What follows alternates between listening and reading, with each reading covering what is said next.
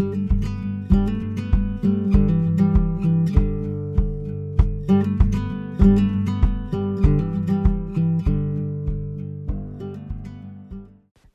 I'm Erica Albertson. And I'm Anak Sarma. We are members of the dog course at Lafayette College. We recently sat down with Suzanne Westfall, who is a theater professor on campus and has a dog named Mac. Professor Westfall and her family have had golden retrievers for 20 years, and Mac is their third. It's a breed we love. My son grew up with it, and our last dog died, and we were dogless for about a year, and then we decided we couldn't stand it anymore. Like Professor Westfall, many people find themselves getting attached to certain breeds and continuing to own the same breed of dog. We are going to explore why this pattern is so common and things to keep in mind about purebred dogs, along with a look inside the bond between humans and dogs. Professor Westfall told us about how she and her family decided to get a golden retriever because of their reputation of being family dogs. One of the reasons we got our first one, Xena, warrior chicken, as we called her, was that they're incredible family dogs. And our son was 6 years old when we got our first dog. So, and he's an only child, so we thought he needed a sibling. So he ended up with a fur sister. This family-friendly temperament observed among golden retrievers is written into their breed standard. For those unfamiliar with the term, a breed standard gives guidelines and descriptions for what a purebred golden retriever should look like.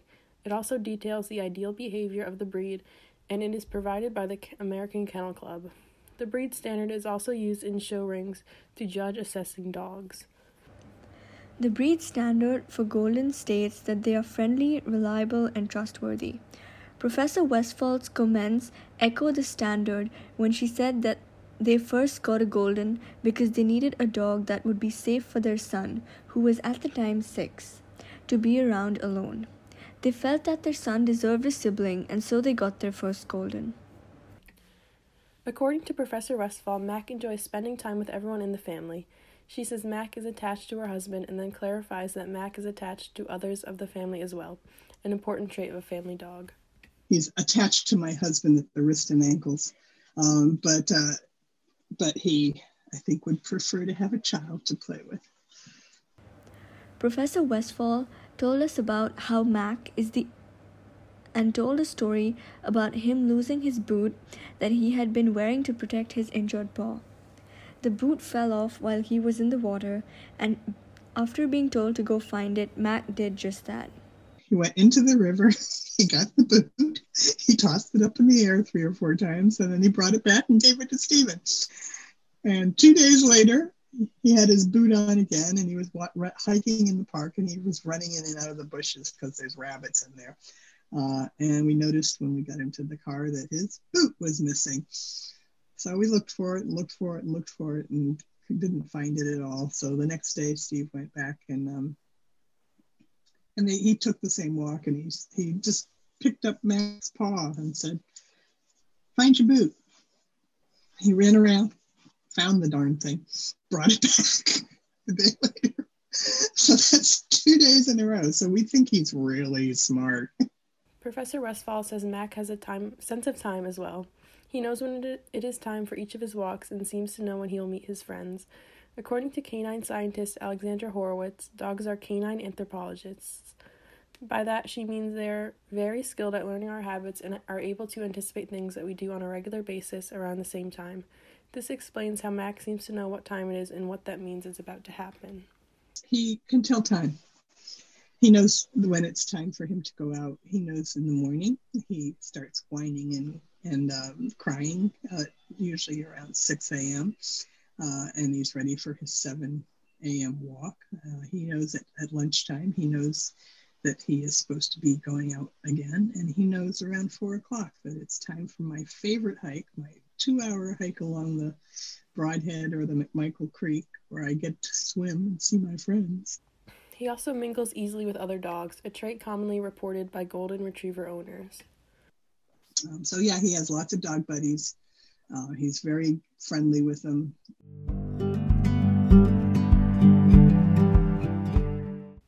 Although it is clear that many people love purebred dogs because of their unique personalities, There is sadly a negative aspect to purebred dogs, and this is their predisposition to specific health concerns and genetic diseases.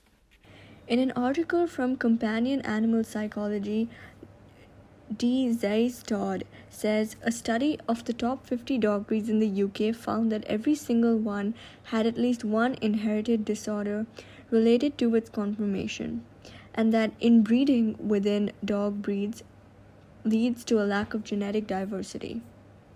The tendency to overlook health problems in purebreds could lead to ongoing suffering among purebreds. This suffering normally arises from inherited diseases, and examples of these can be seen in Adam McClosey's book, The Dog in Natural History. He states that some common health issues among golden retrievers are hip dysplasia, allergies, heart disease, epilepsy, and cancer.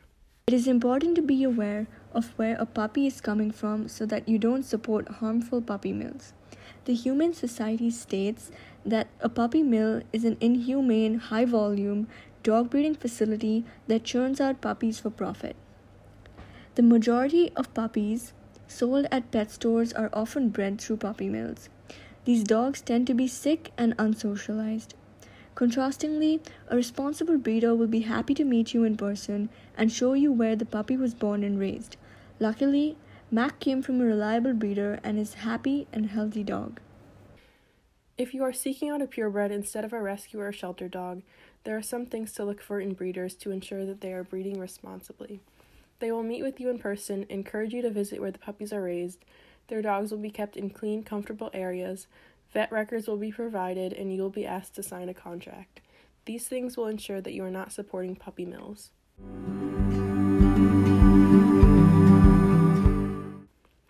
Mac has obviously had a huge positive impact on Professor Westfall and her family's life. For a lot of people, owning a dog can give a sense of purpose and bring joy into their lives that may not have been there previously present. And the loving nature of dogs allows people to form strong bonds with them. This bond is the topic of Caroline Knapp's book, Pack of Two, The Intricate Bond Between People and Dogs. She discusses how her dog Lucy helped her through a bad breakup and became a comforting presence as a member of her family. She states they can be enormously loyal and faithful creatures. First of all, they just pick up your mood so much. They're just wonderful companions. And I think once you have a dog in the house and then it's missing, you really feel the emptiness and the lack of the dog. Dogs make lasting impacts on their owners' lives, and the strong bond will always be remembered. In Knapp's book, she also states, before you get a dog, you can't imagine what living with one might be like. Afterward, you can't imagine living any other way.